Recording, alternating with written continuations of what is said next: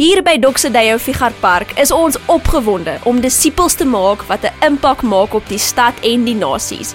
Ons hoop jy geniet vandag se boodskap. Nou vandag gaan ons voort in ons boek Efesiërs wat ons besig is om te bestudeer. Ek wil jou tog aanmoedig om die geleentheid te gebruik om self die boek te bestudeer. In hierdie tyd, in hierdie preke, is daar eintlik net 'n paar hoogtepunte wat ons wil deel met jou en hopelik word jy opgewonde genoeg dat jy self bietjie tyd gaan spandeer in hierdie boek. Maak dit jou eie en laat toe dat dit jou verander. Ek wil vandag begin deur vir jou 'n storie te vertel. Die storie gaan oor 'n man met die naam Abel Jordaan. Hy is 'n Japaneese intelligensieoffisier gewees gedurende die Tweede Wêreldoorlog en hy was gestuur na die Filippyne toe. En hy en sy manne het in die berge of in die woude gebly en toe in 1945 in Augustus eindig die oorlog. Maar hulle weet dit nie. Hulle weet nie die oorlog is verby. En so hulle is nog steeds in die woud, hulle is nog steeds op hulle pos besig om hulle werk te doen. Tot op 'n dag in Oktober in 1945 kom hulle by een van die klein nedersettings, een van die klein dorpies en hulle sien 'n pamflet. En op hierdie pamflet sê dit dat die oorlog is verby. Die nuus word gedeel oralste oor die wêreld sodat almal kan weet, hulle kan maar uit hulle hoekies kom, uit die berge uitkom. Maar hy en sy manne besluit dat hierdie is van die vyand af. Hierdie is eintlik net propaganda van die vyand om hulle te vang. En so hulle is weer toe terug in die berge. En hulle bly daar vir nog 5 jaar. 5 jaar later is daar een van die manne wat toe begin sê, maar miskien is die oorlog werklik verby. En hy vat sy kanse en hy loop toe uit. Die ander manne bly toe. In 1952 stuur hulle in hierdie bosse in pakkies met briewe en foto's met die hoop dat hierdie offisiere eintlik hierdie pakkies sou kry en dan die briewe kon lees met briewe van hulle families af en foto's van hulle families af en boodskappe wat vir hulle sê die oorlog is verby. Julle kan uitkom, daar is vryheid vir julle, kom uit. Die oorlog is verby, maar hulle weet dit nie. En hulle bly, en hulle sê nee, hierdie is weer eens net propaganda, hierdie is van die vyand. Ons moet oppas. Die hartseer storie is, hierdie gaan aan vir 29 jaar. In 1974, uiteindelik, word hierdie man, Abel Jordaan, deur sy bevelvoerder ontslaan. Sy bevelvoerder kom en hulle het hom gekry, iemand het gesoek vir hom, hulle het hom gevind, en toe stuur hulle die bevelvoerder om vir hom te sê, offisieel, jy is klaar, dis verby. Ek dink in ons Christenskap, is dit so gereeld, dat ons wag vir God om iets te kom doen, maar eintlik het hy klaar alles gedoen. Hy het klaar alles vir ons gedoen, maar soms weet ons dit net nie. Of baie keer dink ons weet dit, maar ons begryp dit nie, ons verstaan dit nie, ons loop nie in daardie nuwe realiteit waarin Christus ons geplaas het nie. En dis wat Paulus mee besig is in hierdie brief. Hy is besig om met hulle te praat oor die kerk in Efese oor volwassenheid. Hoe lyk Christelike volwassenheid? Hoe lyk dit om volwasse te wees in Christus? En wat hy vir hulle voorstel en waarvoor hy vir hulle bid, is dat wanneer jy loop in die vryheid wat Christus vir jou bekom het aan die kruis en in sy opstanding, dis wat volwassenheid is. Dis om werklik Christus te ken in al jou weë. Dat dit 'n werklikheid is in alle aspekte van jou lewe. Dis wanneer jy weet dat die krag wat God vir ons beskikbaar maak, dat dit beskikbaar is vir jou, maar jy bly nie in die berge nie. Jy neem deel daaraan. Jy loop in daardie krag in jou lewe. Nou as ek dink aan volwasse Christenskap, is daar 'n paar mense aan wie ek dink. En ek het 'n vriend wat, ek weet, jy was miskien al in so 'n gesprek waar iemand sal sê, hulle gaan deur 'n moeilike tyd. En dan sal almal sê, yes, sorry ou, jammer om te hoor, klop die ou op sy skouer, en sê, jy's nie, ons hoop, jy weet vasbyt, hoop dit gaan beter, en ons gaan vir jou bid hoor, ons gaan vir jou bid. Maar dan loop ons net weg. Maar ek het 'n vriend wat in 'n situasie soos dan, onmiddellik sal sê, Jesus, kom ons bid vir jou, en onmiddellik net sal begin praat met die Vader in die hemel. Dis hierdie ongelooflike vrymoedigheid wat hy het, dat in enige oomblik kan hy begin praat met sy Vader in die hemel. Dis vrymoedigheid, dis 'n stukkie volwassenheid. En wat dit eintlik is wat daai volwassenheid is, die verskil tussen Christene en volwasse Christene, is dat hulle leef in hierdie realiteit van die opstanding van Christus. Die werk wat Christus vir ons gedoen het, jy leef in daardie realiteit. Dit is 'n wete, 'n verstaan, 'n beseffing van die vrymoedigheid waarin ons staan voor ons Vader in die hemel. dat jy net kan praat met jou vader enige oomblik van die dag. 'n Ander man aan wie ek dink is 'n oom Hannes. Oom Hannes van Ficksburg, hy en 'n paar ander boere het besluit dat hulle nie meer die eienaars wil wees van hulle eie boerdery besighede nie. Hulle het besluit om hulle besighede te konsolideer in 'n groter besigheid of 'n fonds. Hulle noem dit Missio Dei en dit beteken die missie van God, die mission of God. Dis wat daai Missio Dei eintlik beteken. En hulle het die besluit gemaak dat hulle nie meer eienaars is van hulle eie besighede nie, maar net werkers in hierdie besigheid. En so wanneer daai besigheid wins maak, is dit nie dat almal ryk word nie. Wanneer daai besigheid wins maak, gaan dit terug na die gemeenskap. Hulle het al 'n skool begin, hulle het al 'n kliniek begin, wonderlike werk in die gemeenskap al gedoen. En luister ek daarna, en ek seker jy hoor die storie, dan dink jy, wow, daai ouens hulle is volwasse Christene. Jy hoor iets daarvan. Nou, kom ek vra vir jou hierdie vraag. Wat is die verskil tussen jou en daai ouens? Die verskil is, daai ouens is nie spesiaal nie. Iemand soos 'n oom Hannes of daai ander boere van Ficksburg, hulle is nie spesiaal self nie. Dis nie asof God vir hulle een of ander geheim openbaar het, wat hy net aan hulle openbaar het, wat hy vir niemand anders gesê het van nie. Hy het vir ons almal dieselfde ding gesê. Die verskil in daardie volwassenheid lê in die verstaan, die openbaring wat daai manne gekry het. As jy met hulle gaan praat, as jy gaan praat met iemand soos 'n oom Hannes, of die stories hoor van die mense met wie hy praat, dan besef jy, daar's 'n kennis van wie God is, daar's 'n verstaan van die hart van God, 'n verstaan van hierdie roeping wat God het vir mensdom. Daar's 'n beter kennis, 'n beter verstaan. Die verskil tussen Christene en volwassene Christene lê in wat ons weet, of ons weet wat Christus werklik gedoen het, dat dit 'n werklikheid word, om tot daardie beseffing te kom. Iemand anders aan wie ek dink is iemand soos Angus Buchan. Ons almal, al ons Suid-Afrikaners ken vir oom Angus, en dis vir my amazing om te luister na oom Angus. Eers as hy bid, dan word mense genees, en as hy preek, dan kom mense net tot bekering, né? Dis ongelooflik, die krag waarmee hy preek, die krag waarmee hy bedien. Dan kyk ek aan en dink ek, yes, hy's amazing. Maar weet jy wat? Hy is nie eintlik spesiaal in enige manier nie. Dit is nie asof die Here besluit het, Angus, vir jou gaan ek meer krag toelaat as vir die ander Christene nie. Nee. Wat ons hierso lees in hierdie teks, en ons gaan nou 'n bietjie daarvan lees, verduidelik Paulus vir ons. Hy wil hê ons moet verstaan, ons moet besef wat hierdie krag is wat ons toegang het tot. Hierdie krag wat besig is om te werk binne ons, is dieselfde krag wat vir Christus uit die dood uit opgewek het. Daardie krag is beskikbaar vir ons. Die verskil in volwassenheid is 'n beseffing. Dis om te loop in daardie krag. Dis nie volwasse Christene is nie beter nie. Volwasse Christene verstaan net beter.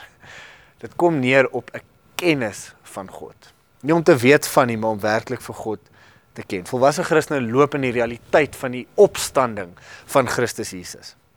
Nou in hierdie paar verse bid Paulus vir volwassenheid. Hy sê, ek weet van julle, ek het gehoor van julle geloof in die Here, en ek het gehoor van julle liefde vir mekaar.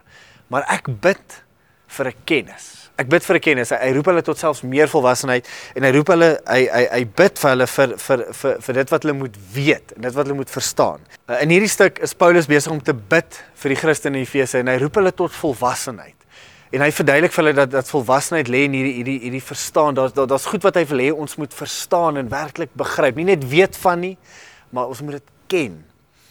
In die einde van vers 16 en dan vers 17 en 18 sê die volgende: wanneer ek in my gebede aan julle dink, bid ek dat die God van ons Here Jesus Christus, die Vader aan wie die heerlikheid behoort, deur sy Gees aan julle wysheid gee. Daar's die eerste een, wysheid. Hy praat van, ek bid dat julle 'n wysheid sal hê. Ons gaan nou 'n bietjie daar praat.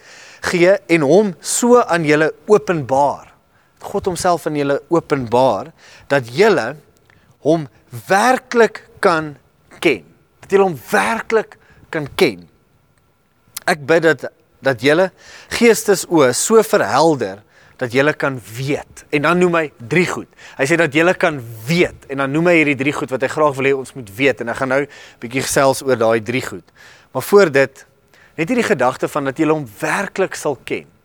So as jy wil groei in jou verhouding met die Here, As jy wil groei in volwassenheid in jou Christendom, beteken dit jy leer Christus ken. Jy leer hom ken. Jy leer hom werklik ken. Jy gaan dieper en dieper en dieper en dieper in God in.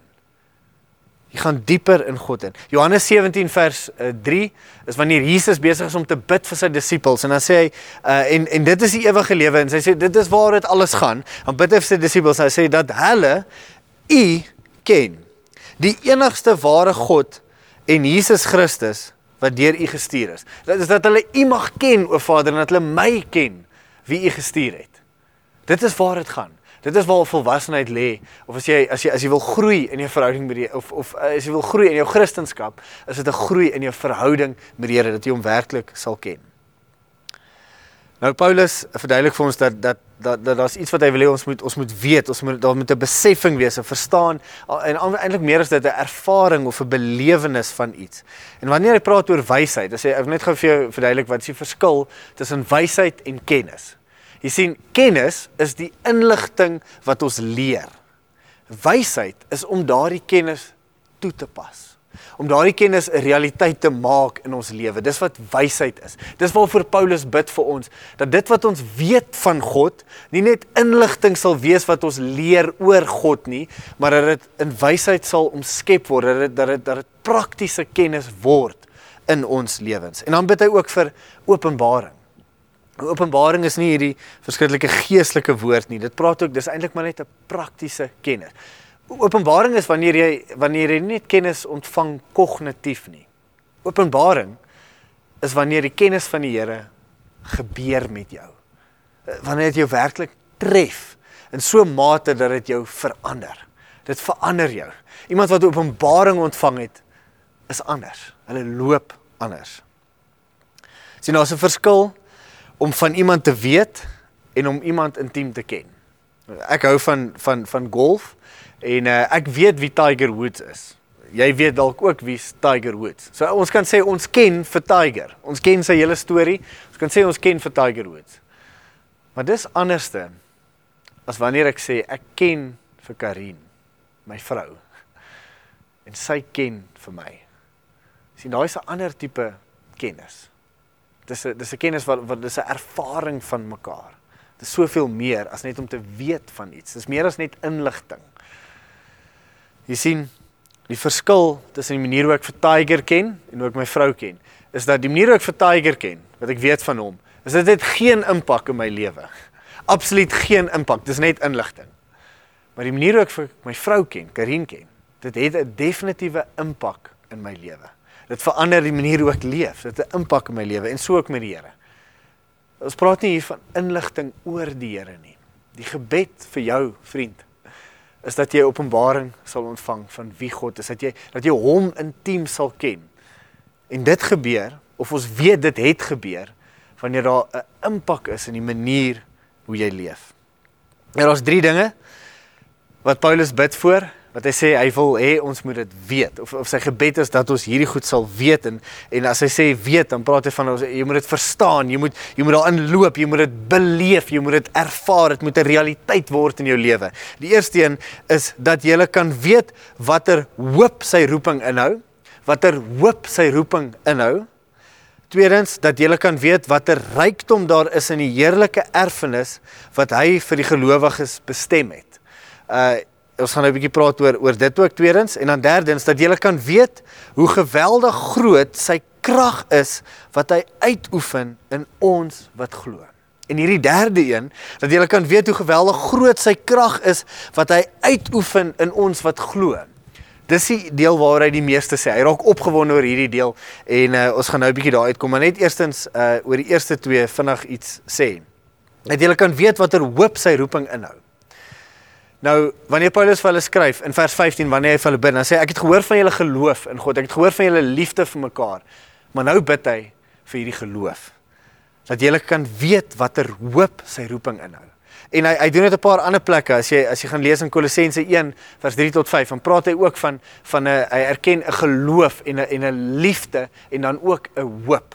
Dis die kenmerke van Christendom, kenmerke van volwassenheid in Christus, is nie net geloof nie, dis meer as net om te glo in God. Dis meer as dit is ook om lief te wees vir die mense om jou. In Doxa sê ons hierdie, dit is hoe volwassenheid lyk in Christus, dit is meer as net 'n geloof wat jou red. Van daar af gaan dit spoel oor in 'n liefde vir ander mense. Maar dan derdens, is dit ook om te verstaan die hoop van sy roeping. Dis om die hoop van sy roeping ook te verstaan. Dis geloof, liefde en hoop. 1 Tessalonisense 1 vers 3 praat Paulus ook van 'n geloof en 'n liefde en 'n hoop. En so wat is hierdie hoop van sy roeping? Net gou iets oor die roeping van God. Dani het reeds 'n bietjie oor gepreek in Efesiërs 1 vers 10, waar dit vir ons sê, sy bedoeling, so net hierdie vraag oor, wat is die roeping van God? Die roeping van God, wat is dit? Sy bedoeling was om alles wat in die hemel en alles wat op aarde is, onder een hoof te verenig, naamlik onder Christus. Alles wat in die hemel is, alles wat op aarde is, alle dinge te verenig onder een hoof, Christus. Ons sien ook in die einde van Openbaring, dat het praat hiervan dat Christus maak alles wat stikkend is weer reg. Alles wat verkeerd is, maak hy weer reg in die einde. Dit is wat ons hoop is. Nou God het dit reeds bewerkstellig. God het dit reeds begin. Hy het dit reeds gedoen aan die kruis en die opstanding van Christus. Maar ons weet ook die werk van God is nog nie voltooi nie. Maar om 'n hoop te hê vir sy roeping. So hierdie is God se roeping. God se roeping is mensdom. Dis nie net mense nie, maar dis hierdie aarde, hierdie planeet van ons ook. Dis alles in hierdie wêreld. Dit is die roeping van God wat hy gaan verenig onder een hoof, en dit is Christus. Dis die roeping van God. En as jy wil weet wat is jou roeping, dit is eenvoudig. Dit is die roeping van God. Dit is die vereniging van mensdom en alle dinge onder een hoof, Christus. Dis wat jou roeping ook is. Dis wat almal van ons se roeping is, want dit is die roeping van God. Nou meer spesifiek, jou roeping, hoe dit uitgeleef word. Gaan kyk jy na die gawes wat die Here jou gegee het, die talente wat hy jou gegee het, die geleenthede wat hy voor jou gesit het vandag al, die geleenthede wat hy vir jou gegee het. En jy gaan kyk, hoe pas God se roeping in? Hoe kan dit wat jy doen, hoe kan dit inpas by daardie groot roeping van God, om alle dinge te verenig onder een hoof, Christus. Dis wat ons roeping is. Nou die hoop van sy roeping, is om te verstaan dat dit gaan gebeur. Wanneer ek en jy die woord hoop gebruik, dan sê ons baie keer, ja, ek hoop dit reën môre. Dis meer soos ek wens te doen, dit mag gebeur, dit mag dalk nie gebeur nie, maar die hoop waarvan die Bybel praat, is eintlik iets wat verseker is. Dis eintlik meer soos wanneer jy iets op Takealot gekoop het, jy het reeds betaal vir dit, jy het geklik, jy het kredietkaart, dit het afgegaan van jou bankrekening af, nou wag jy net vir die aflewering. Jy wag net vir die aflewering. Die aankoop is reeds gemaak, jy wag vir die aflewering. Nou so ook, die aankoop is reeds gemaak in Christus Jesus, in die kruis en die opstanding. Ons wag vir die aflewering. Ons wag tot hierdie werk van God volbring word aan die einde van tyd. Maar dit is wat ons nou doen met ons lewens. En wat dit beteken is, as jy werklik, nou wat Paulus sê is dat jy weet wat die hoop van die roeping is. Om dit werklik te weet, om dit werklik te verstaan, is wanneer jy jou lewe begin belyn met hierdie roeping van God. Dis byvoorbeeld wat oom Hannes hulle in Ficksburg gedoen het.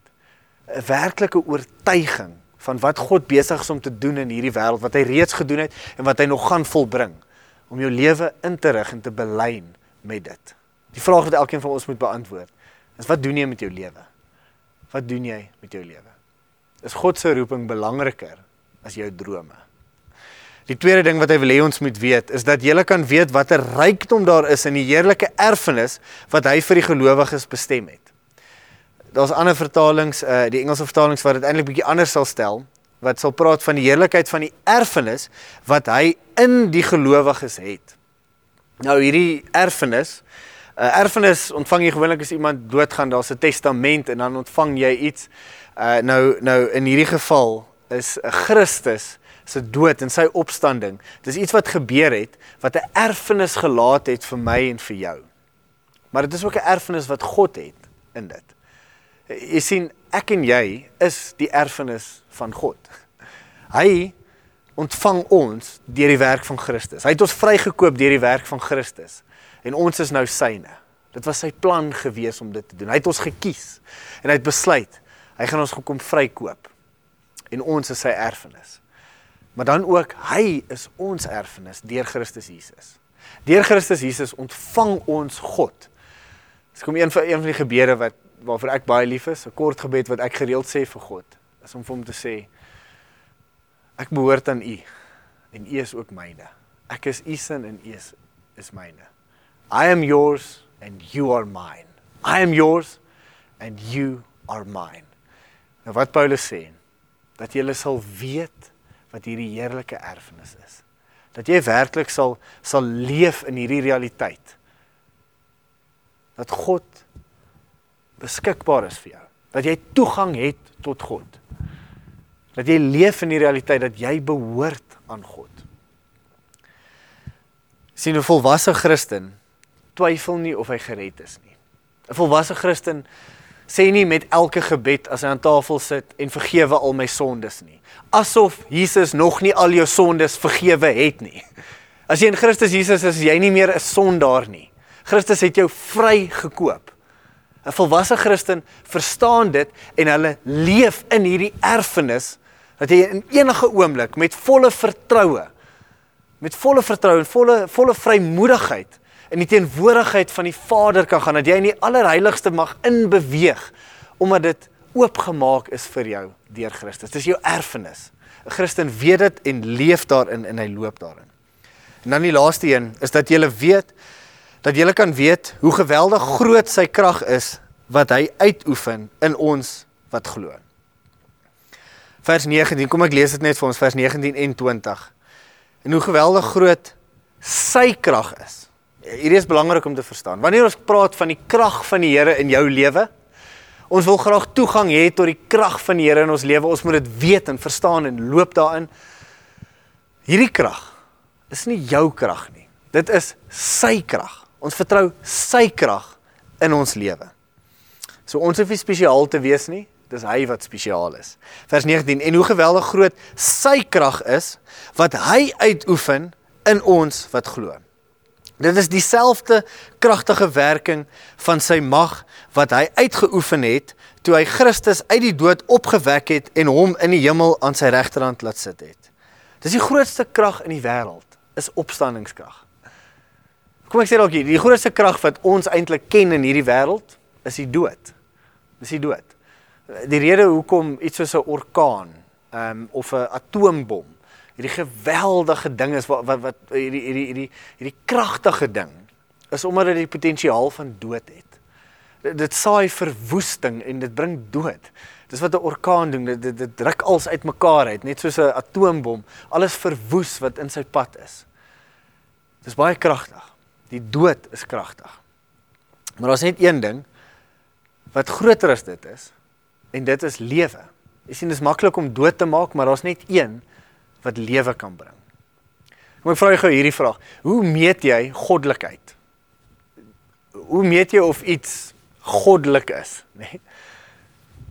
Die manier hoe jy dit meet is natuurlik nou nie in kilogram nie, nee? Jy kan dit nie meet in kilogram nie, jy kan dit nie meet in Newton of in volts nie. Hoe meet jy goddelikheid? Jy meet goddelikheid in opstandingskrag. Dis die skaal waarmee jy goddelikheid meet, dis opstandingskrag. Want enigiets kan iets doodmaak, maar dis net God wat lewe kan bring. En eintlik iets uit die doodheid kan opwek. Nou onlangs was dit Paasfees gewees, en ek het elke aand in daai week vir my kinders hierdie selfde boekie gelees. Hulle hou daarvan om dieselfde boekie te lees elke aand vir 'n paar weke lank. En dit is nou die Paasverhaal. Is 'n baie mooi boekie. Ons lees so deur dit, maar ek het dit geniet elke aand wanneer ons kom by die kruis en Jesus gaan dood. Dan lees ek dit met baie hartseer in my stem. En dan kyk ek vir hulle met baie bekommernis in my oë. En ek sê, is hy dood? Jesus is dood. Hulle het hom doodgemaak. En dan begin ek die boekie toe te maak. En dan sê ek, dis maar 'n hartseer storie, nee. Dis maar 'n hartseer storie hierso. En soos ek hom toemaak, dan sê my kinders, nee pappa, dis nog nie verby nie. Nee, dis nog nie verby nie. Hulle moet hom nog in die grot sit, in die cave sit, en dan gaan hy uit die klip van die cave af wegrol, en dan gaan hy opstaan. Hulle sê vir my, dis nog nie verby nie. En dan sê ek, wat? Is dit nog nie verby nie? Dan maak ek daai boekie oop, dan lees ons verder van die opstanding van Christus. Ons is my kinders so opgewonde, want Jesus is sterk. Sê vir hulle kan nie vir Jesus doodmaak nie. My seentjies vra my gereeld, hulle sê nou het Jesus geslaap. Het hy maar net geslaap? Sê ek, nee my kind, Hy het nie geslaap nie, hy was dood. Hy was dood. My weergawe aan die einde van Paasfees, in die begin was dit maar die boekie, en toe later het ek nou maar my eie weergawe vir hulle begin gee. My weergawe het bietjie meer so gegaan. Hulle sê toe hy dood was, toe sit hulle hom in daai grot, en hulle rol hierdie groot klip, klomp ouens moes hierdie klip gerol het voor daai grot, en niemand kan daai grot skuif nie, veral nie as jy in die binnekant is nie, onmoontlik. Maar toe op die 3de dag, staan Jesus op en hy sê, oké, dan sê, hier gaan ons. En hy vat die klip, en hy gooi hom so kant toe, en hy staan so by die ingang van die klip, en hy sê, of van die grot, en hy sê, oorwinning. My seentjie se oë net so groot. Jesus is sterk. Daar's krag in Jesus. Die opstanding praat van die krag van Jesus. Nou dis baie keer vir ons maklik om dit te leer vir mekaar. Ons begryp hoe sterk Jesus is. Nou hier is die moeilike deel. Die moeilike deel wat ek sukkel om vir my seentjies te leer, en wat ek sukkel om self te begryp, wat ek sukkel om self te weet, is dat daardie krag besig is om te werk in my. Dat ons toegang het tot daardie krag. Dat dit nie net Jesus is wat sterk is nie, maar dat ons sterk is, omdat Christus in ons is. Daai krag, ons het toegang daartoe. En dis die krag wat werk in ons, dis die krag wat my lewe gegee het, wat my uit geestelike dood uit opgeruk het en weer lewe gegee het. Dis die krag wat werk in jou, dis die krag wat oorwinning oor jou slawerny, oor jou sonde kan gee. As jy op 'n plek is waar jy dalk sukkel met iets, waar jy teëspoed ervaar, miskien ervaar jy teëspoed in die lewe of in die werk, weet jy dat jy het krag in jou. Jy het krag dat jy kan volhard in 'n seisoen van teëspoed. Miskien het jy weerstand wat jy beleef. Jy sê in terme van die roeping van God, ja, jy's besig om iets te doen in terme van dit, maar die deure gaan net toe, daar's weerstand van die vyand, man. Beklei terug, daar's krag in jou. Ek het 'n storie gehoor van 'n ou wat, hy was eintlik 'n pastoor of iets, en hy het net gevoel, die vyand val hom aan, Satan val hom aan, die demone is besig om aan te val. Sy vrou bel 'n ander pastoor, en die ander pastoor kom daar by sy huis, die man lê op die grond, en hy sê net, nee, die demone val my aan. Die ander pastoor kyk vir my, hy sê, staan op, beklei terug. Jy het die krag van Christus in jou. Jesus het reeds oorwin, die oorlog is verby. Ons moet dit net weet, ons moet dit net intree, ons moet net in daai oorwinning inloop, en die krag vat wat Christus vir ons gegee het. Ek wil graag saam met jou bid. In plaas van net saam met jou te bid, is daar 'n vers wat ek saam met jou wil lees. In plaas van om te sê ons, wil ek sê ek. Dit is eintlik 'n versie wat ons amper wil saam bely, of ons wil dit spreek oor ons lewe. As 'n manier om te sê, Here, ons wil vat dit wat U vir ons gee. My gebed vir jou is dat jy sal weet die oorwinning wat ons het in Christus Jesus. Dat jy sal weet hoe wonderlik hierdie erfenis is in Christus. Dat jy weet hoe wonderlik die hoop van sy roeping is. En ook weet wat die krag is, wat besig is om te werk binne jou, selfs in 'n moeilike seisoen. Dis opstandingskrag, dieselfde krag, is besig om te werk in jou, en ons het toegang tot dit. Mag ons dit weet, en mag ons dit begin leef. Kom ons sluit af om 2 van hierdie verse uit Efesiërs uit te spreek oor ons eie lewens. Ek weet hoe geweldig groot sy krag is, wat hy uitoefen in my. Dit is dieselfde kragtige werking van sy mag, wat hy uitgeoefen het, toe hy Christus uit die dood opgewek, en hom in die hemel aan sy regterhand laat sit het. Amen. Seën jou. Dankie dat jy vandag by ons ingeskakel het. Maak seker, jy word deel van hierdie familie op missie, deur om by ons Sondagdienste in te skakel.